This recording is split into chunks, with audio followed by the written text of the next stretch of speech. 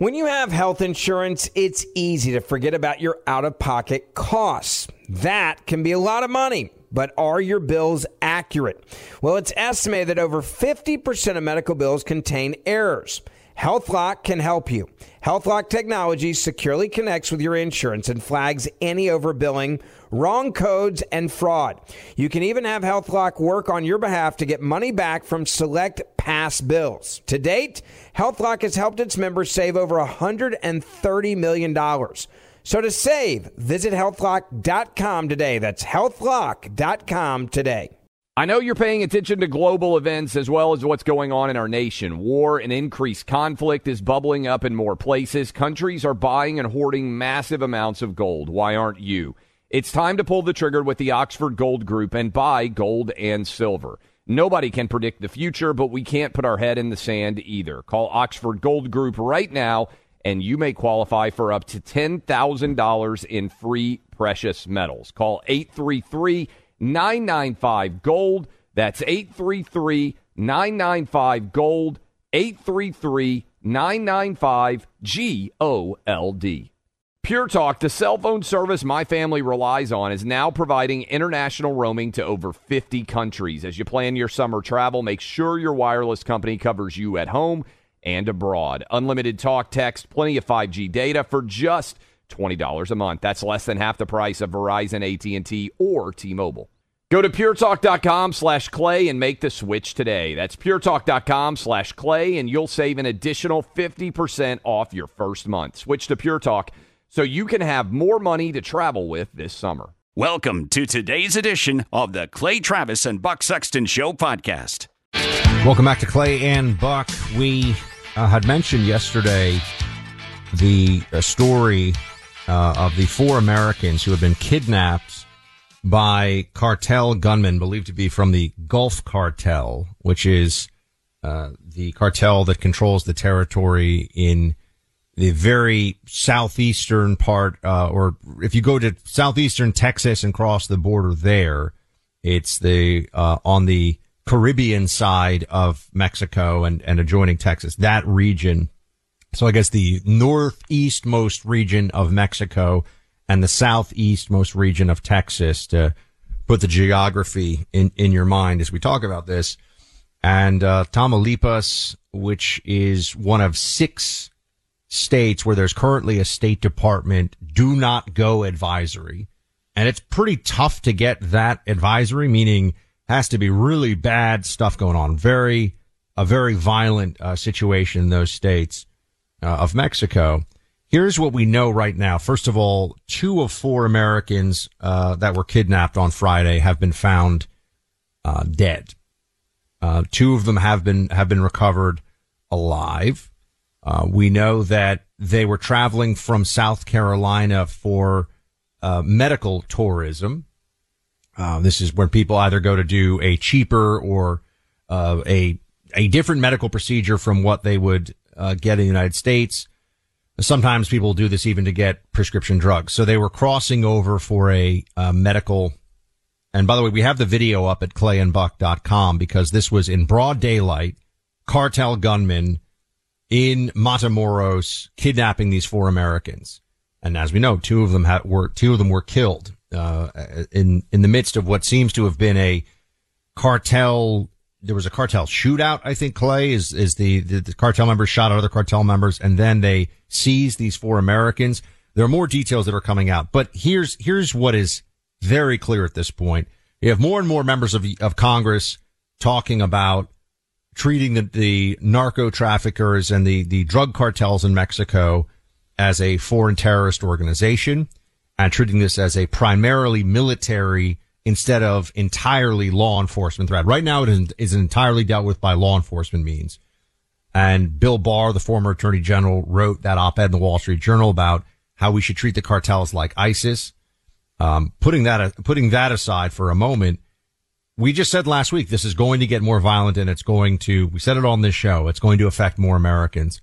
I think, unfortunately, that is obviously going to be the case going forward. Here we are. We've already had 2 Americans seized and killed. And Bill Barr, here he is. He was just on, I think it was Fox last night, saying that we need to treat the cartels the way we treated the Islamic State in Iraq and Syria. Play 3. I think we have to deal with this group like we dealt with ISIS. We have to use every tool. We have to use economic. We have to use intelligence assets, military assets, and law enforcement. And we have to methodically dismantle these groups. And we have to tell the Mexicans they're either coming along with us for the ride or step aside. We're going to do it by ourselves. But I'll tell you what's unacceptable, which seems to be, the word that the Biden administration trots out when one of these outrages occurs. What's unacceptable is the status quo, and we have to deal with it directly. What do you make of the play? Yeah. I think he's right. And I don't claim to be a sophisticated expert in how we deploy American resources to go after the cartels. But here is my basic analysis. Mexico can't do anything, right? They are effectively a narco state. Their government is co-opted, and you know how those government co-options work. They might do an occasional raid, but it's basically in concert with the cartels by and large. It's mostly for show. It has virtually no impact. So when I read Barr's piece in the Wall Street Journal, it resonated with me. Trump ended ISIS, right? I mean, you tell me if I'm wrong, you would know better, but it doesn't seem like ISIS has the power, at least based on right now, to execute any sort of significant operation that could be detrimental to the United States. What Trump did was, it was brilliant, and he didn't get nearly enough credit for it. It was brilliant, but also somewhat obvious. But others had been unwilling to do it before him. And that was the people who are over there are military commanders on the ground and our special forces who have eyes on and know what's going on. Let them do their jobs. Go get them. Yeah. The order was go get them, for ISIS. And it was escalate the airstrikes and people on the ground, work with Kurdish allies, wrap up the bad guys. End of story. It worked. I think privately, Buck, on many levels, Mexico would welcome the United States taking on the cartels, because then the Mexican government can basically throw up their hands and say, this is not us, this is the United States. I think it would have to be almost entirely a United States-based operation. I would imagine that we have the intelligence to know where many of these narco facilities are operating. That is where they are producing the fentanyl that's coming across our borders and killing tens of thousands of people. I would think we also have the resources at this point to know where many high-level narco traffickers, that is the people who are running these entities, are living, where they dwell. And I think we have to do something. They basically own the border. And I think this ties in directly with border security, because the cartels are now running a bigger business, smuggling people across our border, taking them to the border and handing them off. They're bigger. The article I saw most recently estimated the size of that business at $13 billion for the cartel. Putting that in perspective, smuggling people and taking people illegally to our border is a bigger business now for the cartel than any pro sports league is. Smuggling in Mexico for the cartels is bigger than the NFL. For everybody out there, like in America, if that's not a holy crap moment, that doesn't even consider the drug aspect of this business. So the ISIS comparison is also interesting because you had, with the Islamic State, a criminal enterprise operating in a whole range of facets. Yeah, there's the terrorism, the military aspect of it, and the threat of their continued. Remember that at one point we had to send Apache gunships within 60 miles of Baghdad to help turn back ISIS fighters. I mean, ISIS, the blitzkrieg they managed during the Obama administration was one of the biggest failures of the Obama administration, by the way, among many.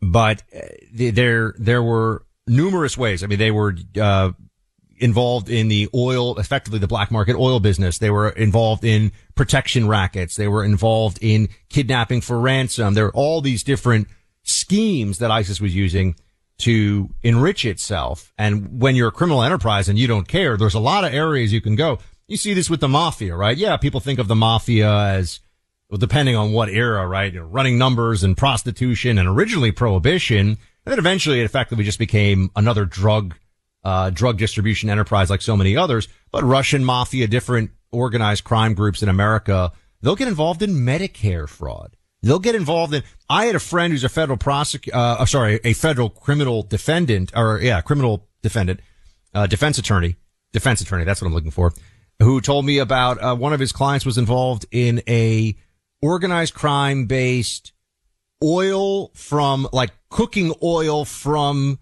different fast food restaurants theft, which sounds like the most boring thing in the world. It was millions and millions of dollars of theft, right? I bring this up because the Mexican drug cartels, this didn't get a lot of attention. Just a few days ago, the Biden administration was sanctioning a timeshare fraud network run by the cartels. They're involved in timeshare fraud. They're involved in human trafficking. They're obviously doing billions of dollars a year in illegal drug sales that are poisoning tens of thousands of Americans, essentially 100,000 Americans dying each year now from this. But Clay, the criminal tentacles of the cartel and the corruption, the payoffs, this goes so deep in Mexican society right now. The new president came in, what was it? Hugs not guns or hugs not bullets. That was his approach, the official approach for the cartels. Let's be buddies with them. Let's not have things be that crazy. You have the Jalisco, new generation cartel, which was involved in doing protection effectively for the Sinaloa cartel, has broken off. It's become ultra violent. So they're a little bit like the Zetas, I think, with the Gulf cartel back in the day. Eventually the guys who have all the guns and are the muscle go, we don't need you. We'll do this ourselves. But this notion this fight, this is, if we really take this on, it's much bigger than I think a lot of people realize. That's all. I think that's true, but what I would just say, and we can continue this conversation, open phone lines, 800-282-2882. What I would say is, if Mexico had a avowed terrorist organization that had killed 100 Americans, right? Let's just say that it was some sort of Islamic terrorist group that somehow had a satellite in Mexico. We would 100% go to war to end their ability to inflict harm on Americans if they had killed 100 Americans.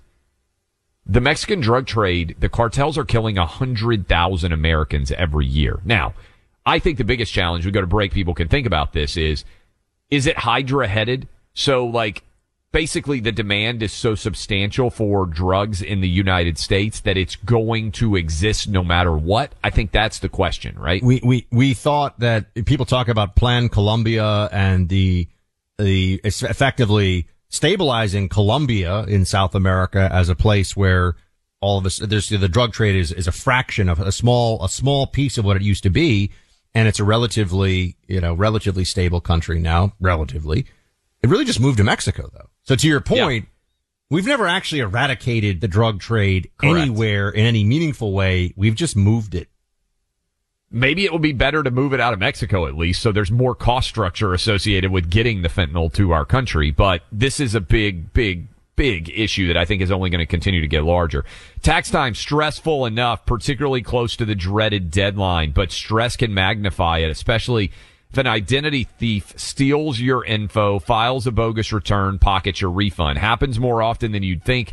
Billions of dollars a year refunded to bogus tax filers who get a hold of your info. Classic example of what can happen when your identity is stolen in a data breach through malware deposited on your devices. Again, it's important to understand how cybercrime and identity theft are affecting your life. That's why you need LifeLock by Norton. LifeLock will detect and alert you to potential identity threats you may not spot on your own, like loans taken out in your name. If you do become a victim, however, of identity theft, a dedicated U.S.-based LifeLock restoration specialist will work to fix it. No one can prevent all identity theft or monitor all transactions at all businesses, but it's easy to help protect yourself with LifeLock. Get it right now. It's worth it. Join now and save 25% off your first year with promo code CLAY. That's C-L-A-Y. You can call 1-800-LifeLock, head to LifeLock.com. You can also use promo code CLAY for 25% off. Subscribe to CNB 24/7 and never miss a minute of Clay and Buck while getting behind-the-scene access to special content for members only. Why are people still on the fence about owning gold and silver? I just don't understand. Have we already forgotten about regional bank closures, inflation, global instability, and the potential for serious world conflicts? You can look to precious metals for various reasons. 1, having tangible currency on hand as part of your bug-out plan. 2, diversifying your portfolio as a hedge against inflation. And 3, historically, gold increases in value over time. You keep yourself informed about global events. You see the increase in conflicts around the globe. Countries are buying and hoarding massive amounts of gold. Why aren't you? It's time to pull the trigger with the Oxford Gold Group and buy gold and silver. Nobody can predict the future, but we can't put our head in the sand either. The people with Oxford Gold Group are real pros. They make owning gold and silver simple and easy to understand. Call Oxford Gold Group right now, and you may qualify for up to $10,000 in free precious metals. Call 833-995-GOLD. That's 833-995-GOLD. One more time, 833-995-GOLD. Grand Canyon University, a private Christian university in beautiful Phoenix, Arizona, believes that we're endowed by our Creator with certain unalienable rights to life, liberty, and the pursuit of happiness. GCU believes in equal opportunity, and the American dream starts with purpose. GCU equips you to serve others in ways that promote human flourishing and create a ripple effect of transformation for generations to come. By honoring your career calling, you impact your family, your friends, and your community. Change the world for good by putting others before yourself to glorify God. Whether your pursuit involves a bachelor's, master's, or doctoral degree, GCU's online, on-campus, and hybrid learning environments are designed to help you achieve your unique academic, personal, and professional goals. With over 330 academic programs as of September 2023, GCU meets you where you are and provides a path to help you fulfill your dreams. The pursuit to serve others is yours. Let it flourish. Find your purpose at Grand Canyon University, private, Christian, affordable. Visit gcu.edu. Look, I'm a 2A guy, Second Amendment, all about it. I appreciate the sport of shooting. I appreciate marksmanship. I appreciate the right to bear arms and to defend oneself.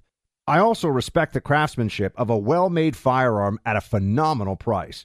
My first career out of college put me in parts of the world where, you know what, I had to have a firearm to protect myself. Years later, I keep myself trained and in shape with my firearms.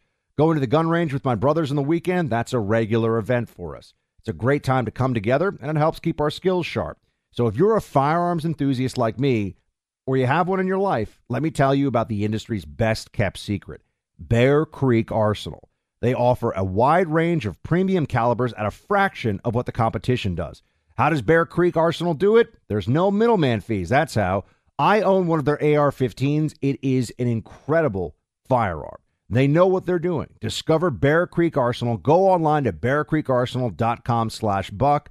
That's bearcreekarsenal.com/BUCK. Use my name, Buck, as your promo code for 10% off your first order. You're going to be amazed at the incredible quality of their firearms and the unbeatable price.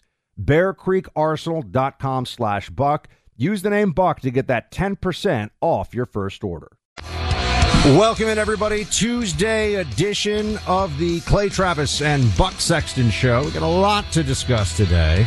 We have the update here on 4 Americans kidnapped by the cartels. Tragically, 2 were killed. 2 have been recovered in this process. We'll tell you about what happened down in Matamoros, Mexico. The cartels, they're saying a case of mistaken identity of who was targeted here, but we'll have more details for you on that. Plus, the terrorism over the weekend, domestic terrorism, I think that's what you have to call it when people are throwing flashbangs and rocks and attacking law enforcement. Terrorism against that Georgia Law Enforcement Training Center. Not a lot of time spent on many of the networks about that. Columbia University is ditching the SAT in its entirely and the ACT. Mentioned this yesterday. Wanted to get back to it because I think you're going to see a whole lot more of it. And also this concept, Clay, we could have some fun with this one later in the program, of Bare Minimum Monday. You see this now? They've gone from quiet quitting to bare minimum Monday in some offices. This is a millennial or Gen Z thing. We can talk about how I think it is highly inadvisable to do this. Certainly don't want to go around telling your boss, hey, it's bare minimum Monday. So, fortunately we're Tuesday right now. So obviously it's maximum Tuesday. So we shall discuss all of this, but we have to react right now to what we saw last night. Tucker Carlson has the footage, thanks to Republican members of the House. He's got the footage of January 6th. There's thousands and thousands of hours of it, because obviously a lot of security cameras all over. And he's got all this stuff. He's going through it. He put some of it up last night. Here's where I am on this, Clay. My top line. It doesn't change what you or I would assume, think about this situation, because it always seemed to me, we knew there was some footage of people walking around, taking photos, taking selfies, talking to police, being escorted by police. There were clearly people who went inside the Capitol who had no real ill intent at all. And I think it's even arguable that the people that, if you didn't attack a cop or commit vandalism, destroy anything, and the cops were waving you through, is that trespassing even? Shouldn't be a crime. Shouldn't be a crime at all. Yes. And so there's that component of it. But the broader point that I think comes across, I wrote an op-ed, I don't know, maybe a year, 18 months ago now, where I said anybody who calls January 6th an insurrection is an idiot.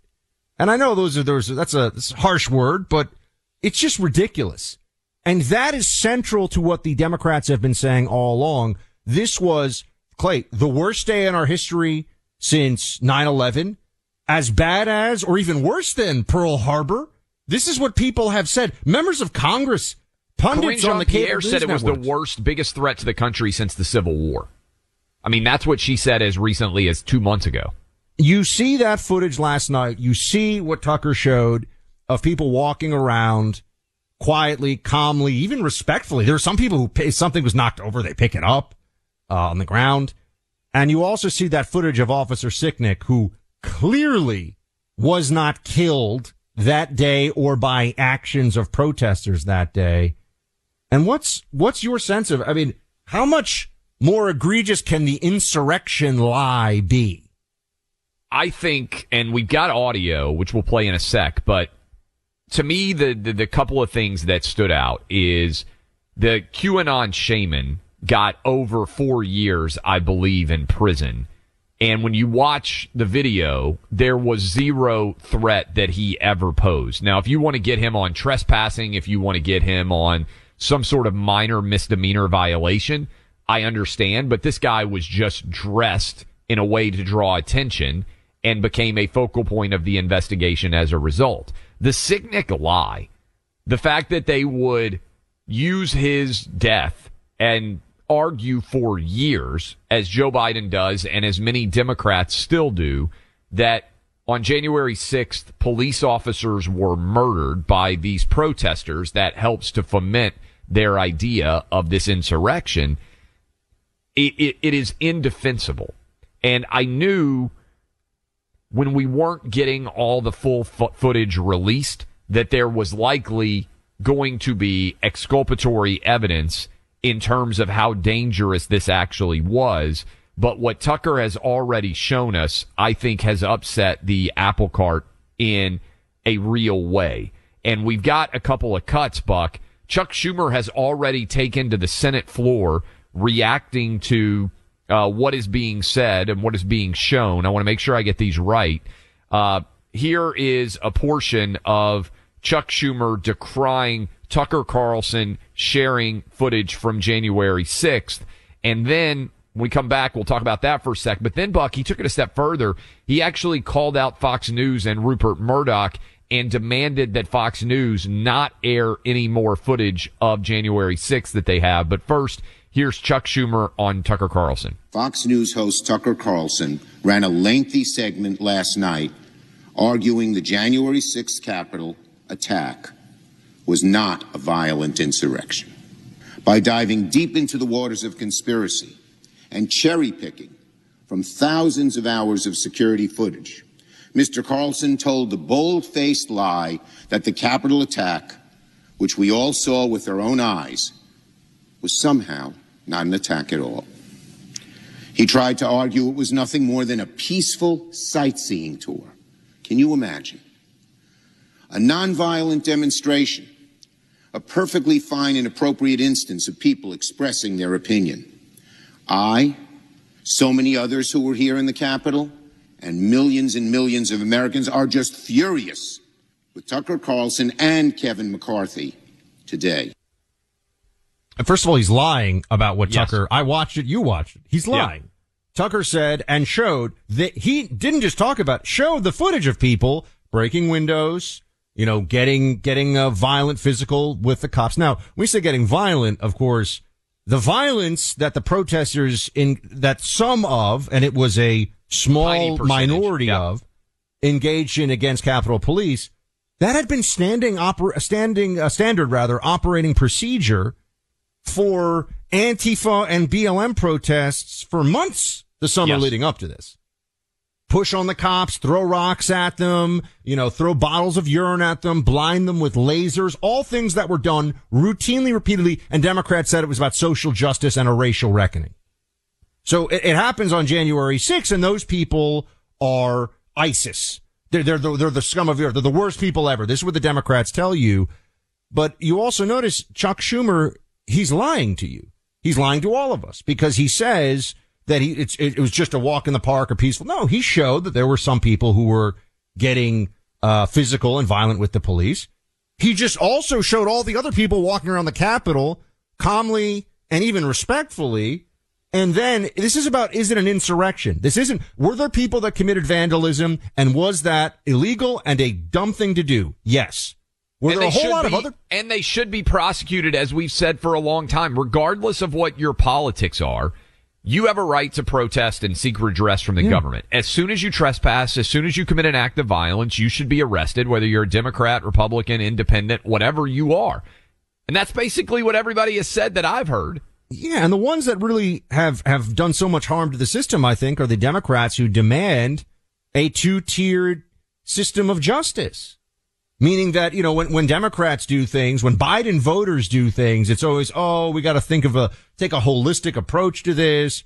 When anybody who was affiliated with Trump even crosses the line in the slightest, there are people who were sitting in solitary confinement for months for nonviolent crimes related to January 6th. How can that be justified? How can we think we're a nation that is rooted in the rule of law? How many people did that happen to who were at BLM riots? And there were a lot of them, and they burned down buildings and they looted stores and they attacked police and people were killed. Only person killed on J6, an unarmed female protester can you imagine? Imagine there's one of those BLM riots. And I remember I was shocked, and I'll be honest with you. I was angry that it took Trump as long as it did for him to speak out about the madness on the streets. I think that there was a little bit of a White House asleep at the wheel situation for about 6 weeks starting in June of 2020. But put that aside for a second. He got it, he got into it and figured out once they started toppling all the statues and everything, the Trump that we know showed up. But Clay, imagine that a police officer just pulled his gun out because there was a BLM riot going on at a store, at a building.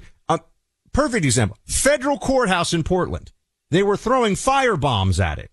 Yeah. What if a cop who was trying to hold the line at that fence had just pulled out his gun and just shot a 120-pound woman in the neck? Do you think that would have been the rest of his life? That's right. And also, I want to play this cut too, Buck, because what's happening here is basically you had a one-sided prosecution, right? It's as if the prosecutor got access to all the evidence and could only share his side. And now the defense is getting an opportunity to say, well, let's provide further context for many of these videos that have played on constant loop. Even the Josh Hawley video where they tried to embarrass him by showing him as he was, fleeing the Capitol. Well, there's a ton of other people. He was actually at the back of a group. We didn't see the earlier part of that video, right? I mean, that's clearly a edited video that's designed to share a particular story. And it's having effect because Schumer, in his speech on the Senate floor, also demanded that Rupert Murdoch and Fox News not allow Tucker Carlson to show any more footage. Listen to this. To say January 6th was not violent is a lie pure and simple. I don't think I've ever seen a primetime cable news anchor manipulate his viewers the way Mr. Carlson did last night. I don't think I've ever seen an anchor treat the American people and American democracy with such disdain. And he's going to come back tonight with another segment. Fox News should tell him not to. Fox News, Rupert Murdoch, tell Carlson not to run a second segment of lies. You know it's a lie. You've admitted it's a lie. And Speaker McCarthy is every bit as culpable as Mr. Carlson. Speaker McCarthy's decision to share security footage with Fox looked like a mistake from the very beginning. But after last night, it looks like a disaster. So what I love about this is, first of all, Schumer is basically doing the promo for Tucker Carlson, as are we. I'm sure it's going to be a massively viewed show tonight, as it was last night, I would wager. Also, the fact, I bet Tucker will play, if I were betting, some of this Schumer audio and video, because it actually confirms much of the thesis under which he is sharing this footage, Buck, which is Democrats are terrified of you seeing this footage, which further contextualizes what happened on that day, because it destroys the narrative, the one-sided prosecutorial narrative of the January 6 hearings, where there was, again, remember, no defense attorney. This was a sham proceeding because there were, I mean, I know you can say Kinzinger and Liz Cheney, but come on, they're jokes. There was no actual defense on that committee. And so you had effectively, think about it as a show trial, one side presenting all the evidence that favors them, and the other side never got to speak. Well, now the defense is coming back and saying, okay, here's the further context, and I think it's making a lot of people who are paying attention to this start to recalibrate what they believe happened on Jan 6, which is why it's so terrifying to Democrats. Did you know Pure Talk saves the average family over $900 a year when they switch from Verizon, AT&T, or T-Mobile? That's a lot of money for just switching from one cell phone company to another. But what's Pure Talk capable of? Well, it can help you save $900 a year and still get you that ultra-fast 5G service you're used to, plus better customer service. You get unlimited talk, text, and plenty of data for just $30 a month. And Pure Talk is so sure you're going to love their service, they're backing it up with a 100% money-back guarantee. So instead of paying a fortune to Verizon, AT&T, or T-Mobile every month, cut your bill in half with Pure Talk. You'll be helped by their U.S.-based customer service team, a great group of very helpful people. Pure Talk is a veteran-owned company with customer service entirely based here in the U.S. They also have you covered with a money-back guarantee. Just dial pound 250, say Clay and Buck, you'll save 50% off your first month. That's pound 250, say Clay and Buck. Pure Talk is simply smarter wireless. Speaking truth and having fun. Clay Travis and Buck Sexton. Welcome back in, Clay Travis, Buck Sexton Show. Appreciate all of you hanging out with us. We power through the Tuesday edition of the program. We are joined now by a guest who has done a ton over the past 2 years, almost more than anyone in the media, to shine a light on January 6th and how much of a sham substantial portions of the story surrounding January 6th have been. She is Julie Kelly, senior writer at American Greatness, author of January 6th, How Democrats Used the Capitol Protest to Launch a War on Terror Against the Political Right. You've been writing about this for 2 years now. How much vindication, validation, and just sheer finally reaction did you have to seeing Tucker Carlson's report last night showing much of the footage from behind January 6th that has been covered up?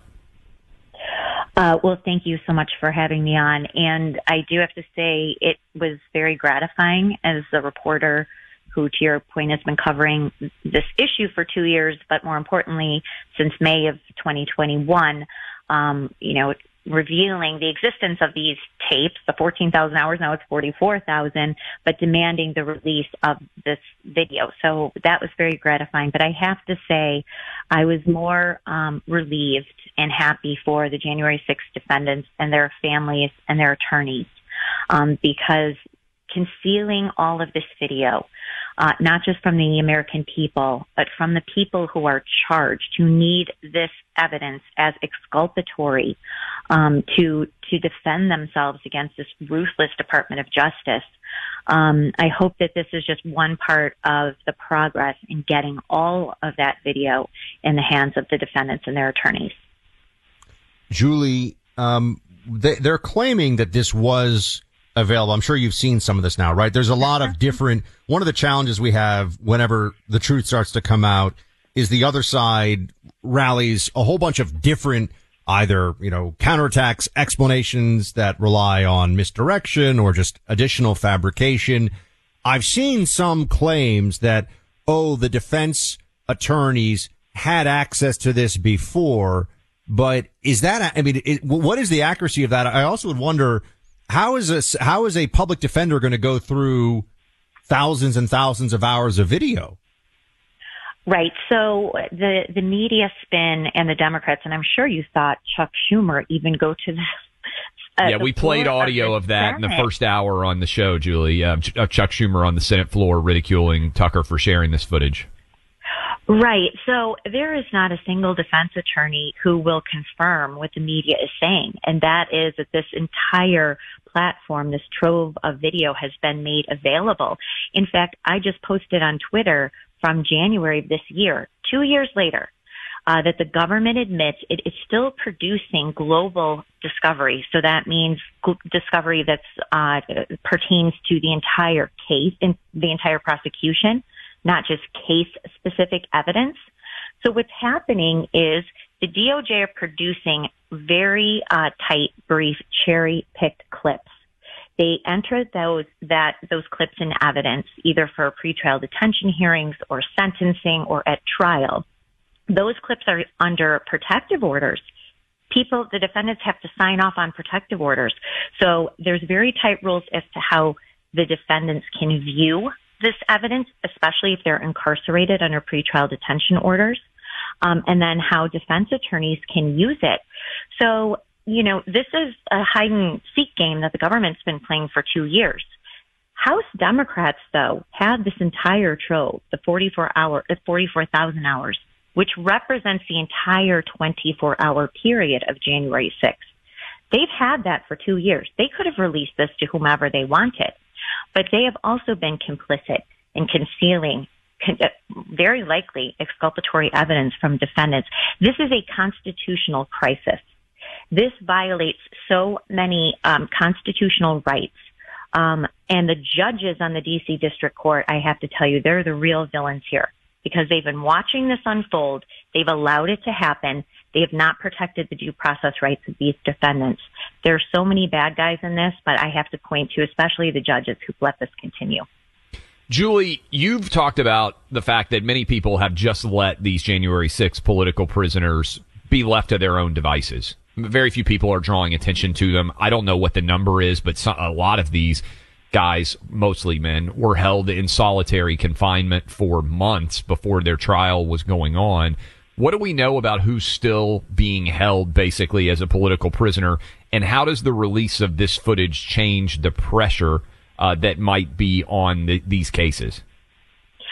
So it's a little bit harder to tell now, Buck, who is under pretrial detention, who's been sentenced, who's taken plea deals. The government just bragged, DOJ, this week that they have 1,000 total defendants. More than half have accepted plea deals. And so it's kind of hard to tell who's in pretrial, who hasn't been. But I can safely say that over 100 defendants at one point have been denied bail and kept, some now approaching 2 years, if you can believe it. I mean, that's insane. Yes. Wait, so that means that you're telling us there are still people who are being held? Oh, yes. There are members of the Proud Boys who face seditious conspiracy charges. Only one has a violent charge against him, breaking a window. The others have no violent charges, none.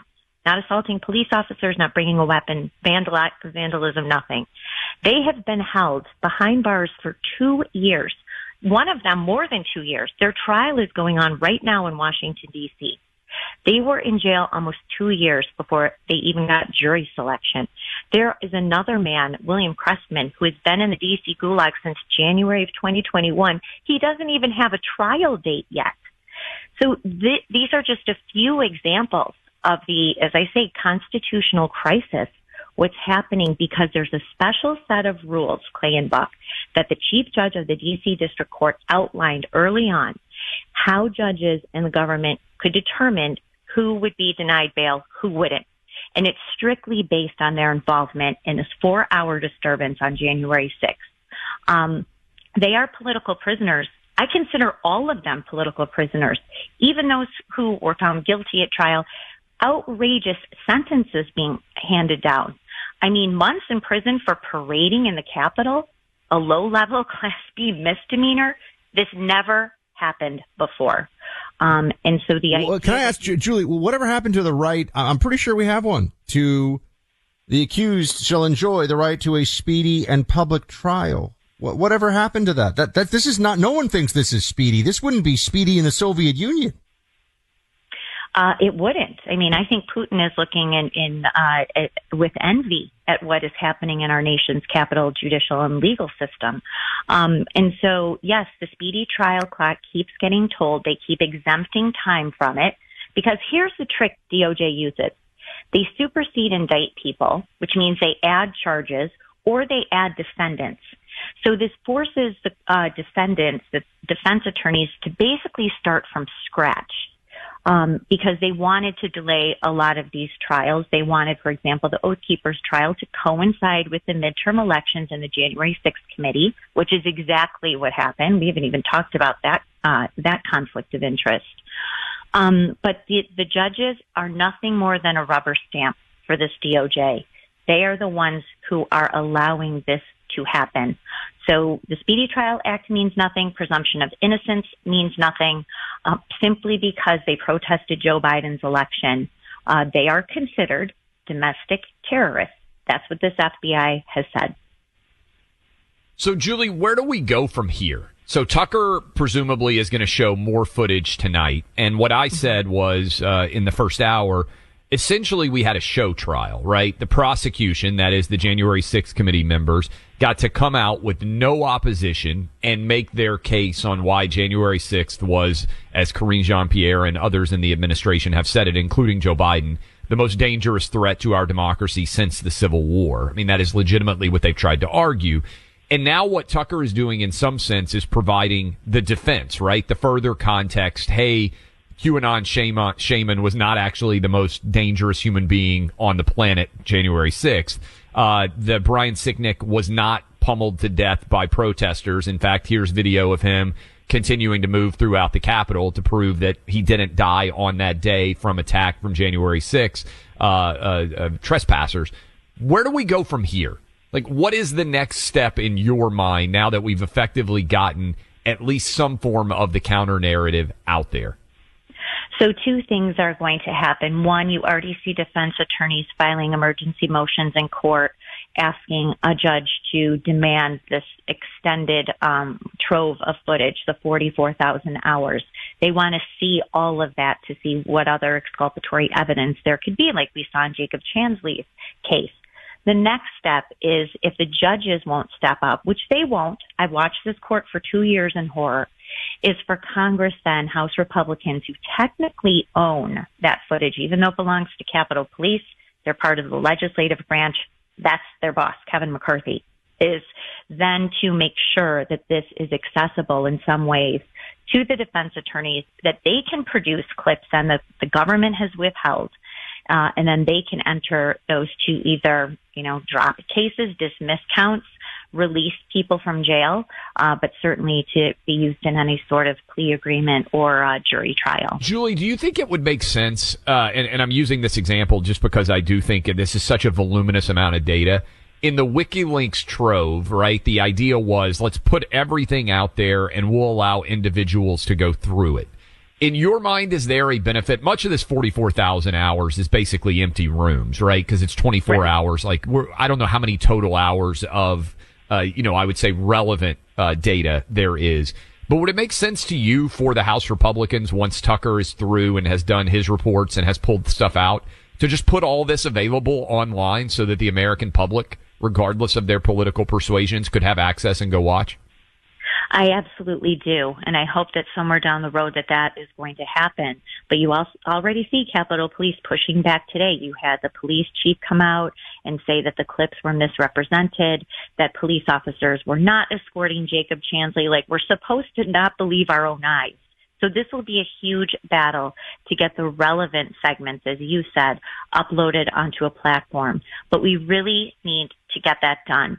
And I will say, for those who wanted that done immediately, you see why it was smart for Tucker to do this. If you flooded the zone with a bunch of random clips, very few people understand this issue as carefully as, say, I do, or Tucker, or a handful of journalists. You flood the zone, it has no impact.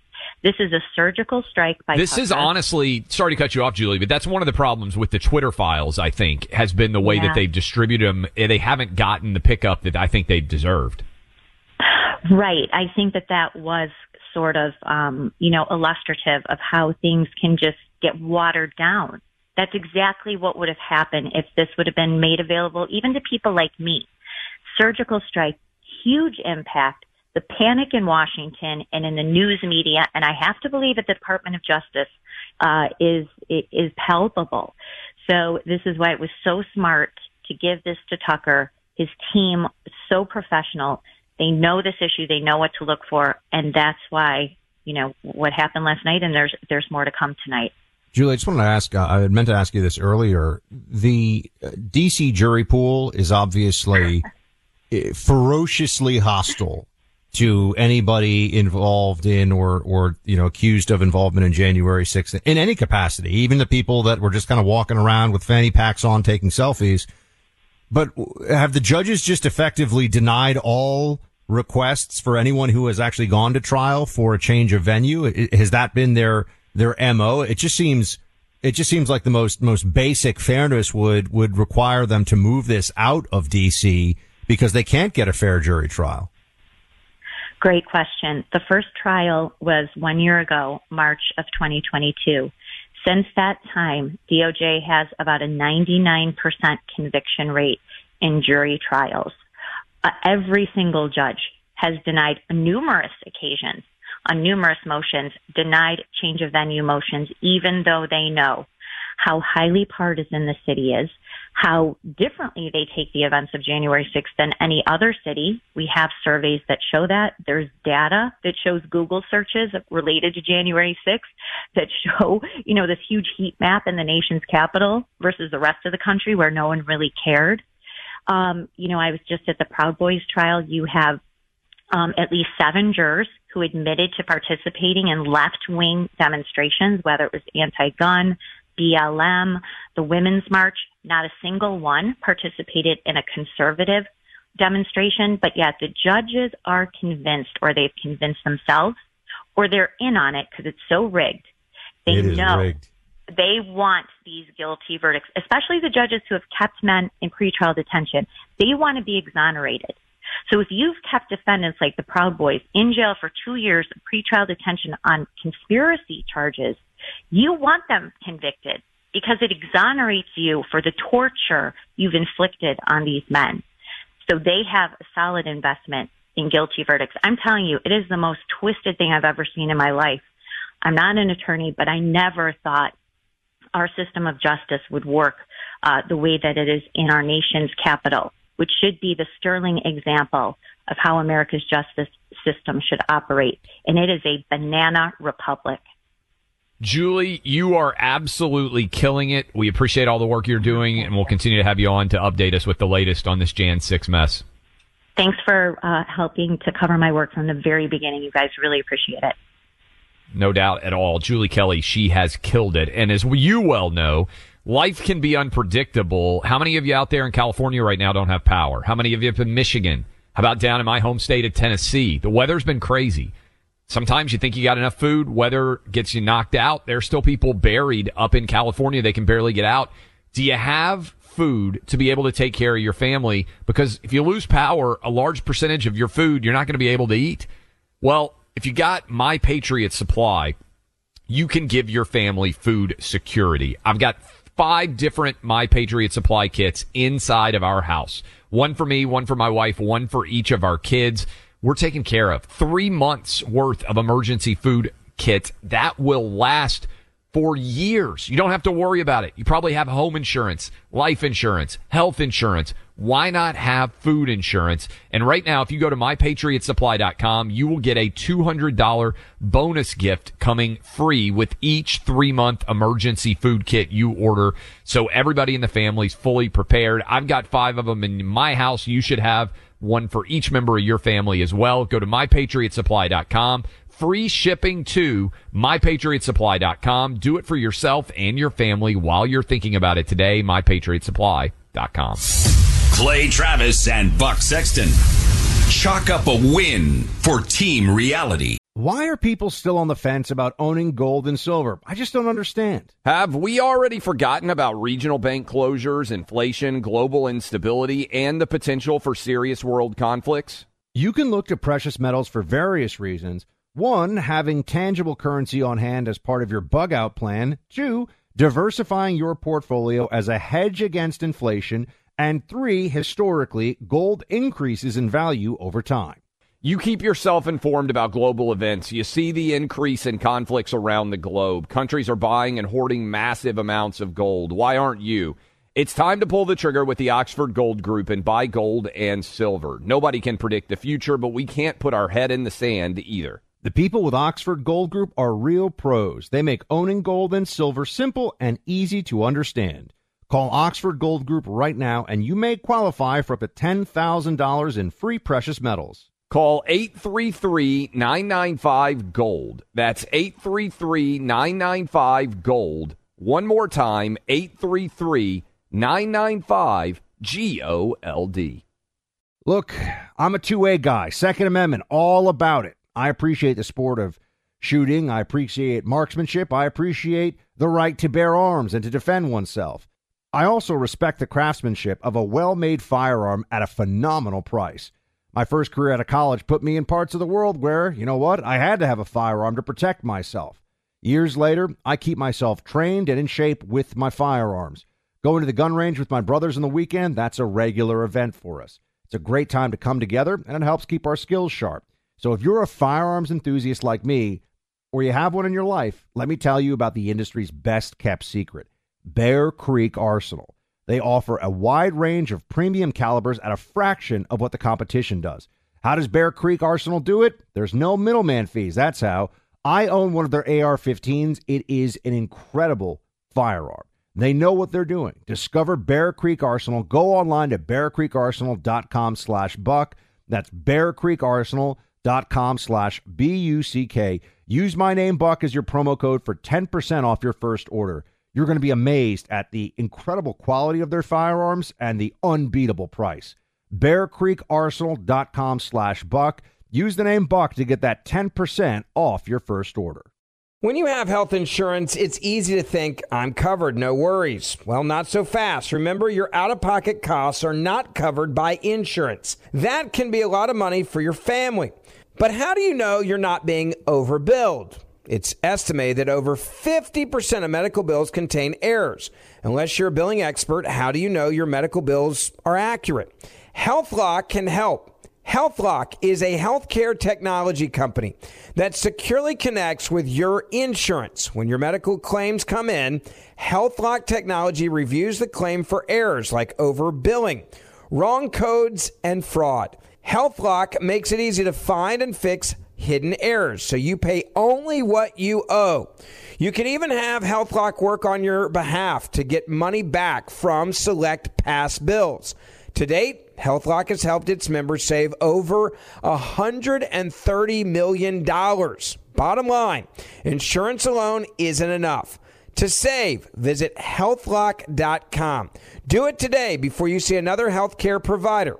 That's healthlock.com. Welcome back in, Clay Travis, Buck Sexton Show. Appreciate all of you hanging out with us. We roll through the Tuesday edition of the program. We are joined now by our friend Carol Markowitz, who has a book that comes out today, doesn't it? Today. The book, it's Stolen Youth, How Radicals Are Erasing Innocence and Indoctrinating a Generation. Co-writer Bethany Mandel.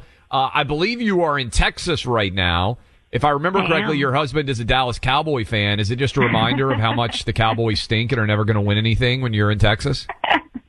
Well, I like seeing the Cowboys paraphernalia everywhere. That's really a good time. And I think they're going to win something next year. Actually, I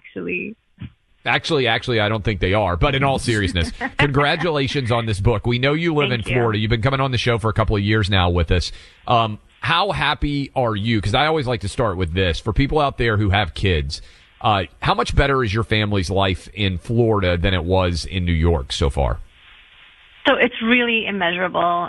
I'm so much happier with every aspect of our family life in Florida. My kids go to schools where I don't have to worry as much about wokeism being, targeted to them, and I don't have to worry as much about them being indoctrinated. Having said all that, in our book, we really cover that just because you live in a red state or a red city or a red town in a red enclave and you think that you're safe, you're not. This is coming for all of our kids. This indoctrination is happening all over the country.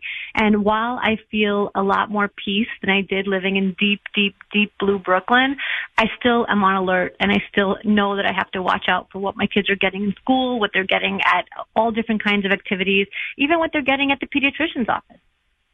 Hey, Carol, it's Buck. So do you go through the various stages in the book? I mean, how do you structure the indoctrination process so everybody understands? Because it seems like one thing we've just noticed from the media and from people like Libs of TikTok and Chris Rufo and the actual information, the video and curricula that are being exposed is that they're going after kids in younger and younger ages to try to get their neurons and their circuits pointing in a certain direction. Exactly. And why we wanted to write Stolen Youth was because we saw so many books about the targeting of college students and, the targeting of employees at corporations, but nothing that described how early this was happening.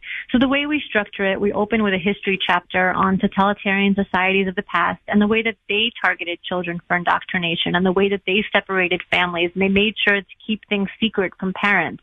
And so we trace this leftism that has gripped our society and the way that it's gripped societies in the past and how it's implemented through force. And then we talk about COVID has a chapter in the book and about how that was the awakening of a lot of parents to really what was going on. And then we focus on schools or institutions, licensing agencies, all the ways that all of these people are talking with one voice, one way to describe, one way to think about anything, one way to speak about anything. You can't be not racist, right? You have to be anti-racist. And just saying, no, I'm not racist is nowhere near enough anymore.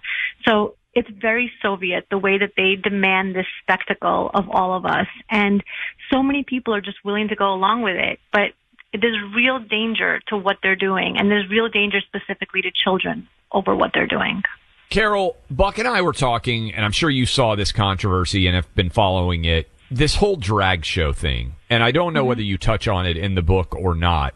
But when I watch these videos, what I am seeing is white moms overwhelmingly seem interested in taking their young daughters, maybe young sons as well, to these drag shows. And there's almost no men, by and large. Like, it's all like, it feels like moms at brunch. What's going on here? Because as a dad, I sit back and say, and Buck and I talked about it, like, if I took one of my boys to, like, an actual strip show or, like, a pasty show with a legitimate woman, like, dancing around in high heels and a thong and, like, pasties, one, my wife would probably kill me. Two, I really think that I might get prosecuted as a dad for bringing a child to an event like that. How has this gotten so mainstream, and what do you think the moms who overwhelmingly seem to be involved, it seems like white suburban moms, what are they thinking here? Isn't it interesting that if you did that, you would get in trouble? And obviously, like, let's say you're the kind of crazy parent to do that. Would you take a video of it and put it on your social media and be like, look, Carol, if I took one of my boys to a like strip type show, right? Like, I really think that I would get charged with a crime and get arrested. Right. But I would also not even contemplate it because it's such a crazy thing to do as a parent, yet it's become normalized. I really don't understand it, what these women are thinking. So it's interesting because they use the LGBT, plus thing as cover.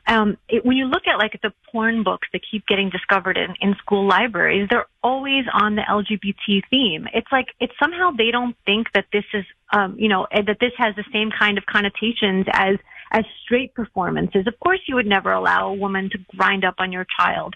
But for some reason, because it's a man dressed in drag, that should be okay. I think that so much of this is the conformist push from the left to be like, we are okay with this. If you're not okay with this, maybe you're not part of our we. And that kind of in-group thinking is really powerful. People really want to be part of the in-group. And so when you see these women taking their kids, they just want to belong. That's what I think. I think that they're saying that we do this now, we're okay with this, and if you're not in the in-group. So we talk a lot about conformity and stolen youth. We talk a lot about the way it's forced on people, that conformity. But some people conform easier than others, and some people want to belong so badly that they'll do this kind of thing to their children. Speaking to Carol Markowitz, co-author of Stolen Youth, How Radicals Are Erasing Innocence and Indoctrinating a Generation. And, of course, give our regards, Carol, to Bethany Mandel, your co-author, who's done a great job on this book. The teachers' unions. Do you go after those commie evildoers as well? I'm just wondering. Does that, because it feels like to me they're the political muscle that gives cover to the most lunatic indoctrination measures that are happening in the schools. Absolutely. And so throughout COVID, the thing that I would say about the teachers unions is like, they're not particularly strong. It's that the politicians are weak. So it's that they prey on these weak politicians who don't stand up for children and don't stand up for the right thing, and they force them to do what they want. And this isn't only Democrats, like I think Maryland's governor was Republican, and he really didn't stand up for kids at all. These people are forcing their way into our kids' lives. And the fact that people are letting it happen, you can't really just hold the teachers' unions accountable, just them anymore. It has to be all the people who are giving them power, all the politicians who don't do the right thing, and all the school administrators who continue to listen to these people. You can have your own opinion and say, no, I'm not doing this. And the one thing I want to really point out to people is that this leftism, this wokeism is deeply unpopular. They have to do it through force because there's no other way to do it. And they have to do it through secrecy, and they have to make sure that parents don't know what's really going on. I like to say they don't run on a let's get porn in the school library, platform because they know that parents won't like that. So they have to do it in secrecy. And the reason for our book, we wanted to write Stolen Youth so that people will not have the excuse to be like, I didn't know. I didn't hear about this. I wasn't sure. It's happening. You have to fight it. Carol, I think you nailed the answer about what these moms are thinking on going to these transgender shows, this sort of craziness. One thing that I wonder, and I think this is something that we can all do a better job talking about, this concept of banned books, and Buck and I have been hammering it, but I think it'll make sense to you as a parent as well. When a movie is rated R, we don't say the movie is banned because it isn't. It's just not appropriate for all ages to consume. I think this is one of the things that Florida has to push back, executives and everybody else, but also people in our world. It's actually totally normal to decide what is age appropriate for your child. And the way that banned is being defined, it's as if the book is being taken off the shelves and burned and torn away, which is actually what left-wingers want to do. Everybody I hear is just saying, hey, there is a time to learn about sexuality. It's just not when you're 6, right? I mean, in the same way, and everybody understands it in the concept of movies, because most 6-year-olds don't go to R-rated movies, but we don't say they're banned from the R-rated movie. That's right. But that's really giving these people the benefit of the doubt that they're trying to be honest about it. And I don't see a lot of evidence that they are. They know these books are inappropriate. They know what's being pulled out of the libraries in Florida are deeply inappropriate. So when you have these arguments, it's always like, that's not really happening. And then you're like, here, are 10 examples of pornographic books in school libraries. It is actually happening. And they're like, well, that's a really small percentage of all the books, of all the schools in Florida. And so obviously this is crazy. The argument keeps shifting because they know they're in the wrong here. If they, and it goes for so many things. If they would just say, okay, no pornographic books in school libraries, and that would be it. We would just pull the pornographic books and that's it. If they would just say a lot of these teenage girls who declare themselves trans are just going through a phase and we shouldn't do anything about it. We shouldn't be giving them puberty blockers or anything like that. That crisis would be mitigated. But they won't do that because the ideology comes first. And the ideology says that if conservatives want it, absolutely, we have to fight tooth and nail to keep it. And it's a really damaging way to treat children. And so in Stolen Youth, we go through all the different ways that this is happening throughout society. And it's not just in schools. It's everywhere. When you go to your pediatrician's office and you say that, my kid is having some gender questions, the pediatrician has only one line that they're allowed to deliver to you. And that's to absolutely confirm that child is probably trans and to affirm their new identity. And that's a crazy way to behave, and no normal society should be accepting this. The book is Stolen Youth, How Radicals Are Erasing Innocence and Indoctrinating a Generation. Go Google it. Go pick up your copy of Stolen Youth by Carol Markowitz and Bethany Mandel. Carol, our friend and fantastic author. Thank you so much, Thanks for being with us. Great to talk to you. Thank you. There are so many very powerful and often ruthless advocates for what they term reproductive health, but not nearly as many voices out there that you're going to hear in the media for the life of an unborn child. But there is an organization working overtime to help unborn children come into this world. Preborn Network clinics have rescued over 200,000 babies' lives. They've done this by offering women care and support when faced with the incredibly important decision of whether or not to see a pregnancy through. Preborn provides free ultrasounds, giving these women a chance to meet their unborn child. That moment is often so powerful, so important for them. And so many women choose life, a majority of the time, in fact, after their visit to a preborn clinic, because they have that connection, that godly connection between mother and child through an ultrasound experience. These ultrasounds are free for all of these women because of you, the pro-life community in this audience. You've made donations up to this point, tax-deductible ones, to help them pay and rescue babies. And there's more. I know many of you out there can either give for a second time or you can give for your first, and whatever you can spare can really help here. $28 for an ultrasound. That's all it costs for an ultrasound. Preborn has made it their mission to help women and unborn babies when they're most vulnerable, giving them another option that the loud voices out there just don't want them to hear. Please, if you can, make a donation today. $28 will be a full ultrasound. If you can give more than that, fantastic. If you can give $500, if you can give $1,000, it is tax deductible, and you're helping to save babies' lives. You can do this all on your phone. It's very easy. Just dial pound 250 and say baby. That's pound 250, say baby. Or to donate online, that's what I've done. Go to preborn.com/buck. That's preborn.com/BUCK, sponsored by Preborn. Download and use the new Clay and Buck app. Listen to the program live. Catch up on any part of the show you might have missed. Use your C&B 24/7 subscription to get access to the guys. Find the Clay and Buck app in your app store and make it part of your day. More Than a Movie is back with Season 2. I'm your host, Alex Fumero. And each week, I'm going to talk to the people behind your favorite movies. From The Godfather, Andy Garcia. He has the smarts of Vito, the temper of Sonny, the warmth of Fredo, and the coldness of Michael. To the legend behind La Bamba, Lou Diamond Phillips. When I walked in, I didn't think I had a shot at Richie because John Stamos' picture was already up on the wall. Listen to More Than a Movie on the iHeartRadio app, Apple Podcasts, or wherever you get your podcasts. Hey, I'm Jay Shetty, and I'm the host of the On Purpose podcast. This week, I talked to Orlando Bloom in a rare interview where we went deep into how to get comfortable with fear and how to change the guilt and shame thought pattern. People say, what are you afraid of, right? I'm afraid of fear because it's like I want to confront anything in my life that feels challenging on those levels. Listen to On Purpose with Jay Shetty on the iHeartRadio app, Apple Podcast, or wherever you get your podcasts. Hi, I'm Michael Rappaport. And I'm Kibi Rappaport. And together we're hosting Rappaport's Reality Podcast. We have a passion for reality TV, and we're inviting you into our living room. We're dissecting the drama, and we're giving praise to the single greatest form of entertainment on television today. That is right. Reality TV is the greatest form of entertainment on television today. Listen to Rappaport's Reality with me, Kibi Rappaport. And me, Michael Rappaport, on the iHeartRadio app, Apple Podcast, or wherever you get your podcast.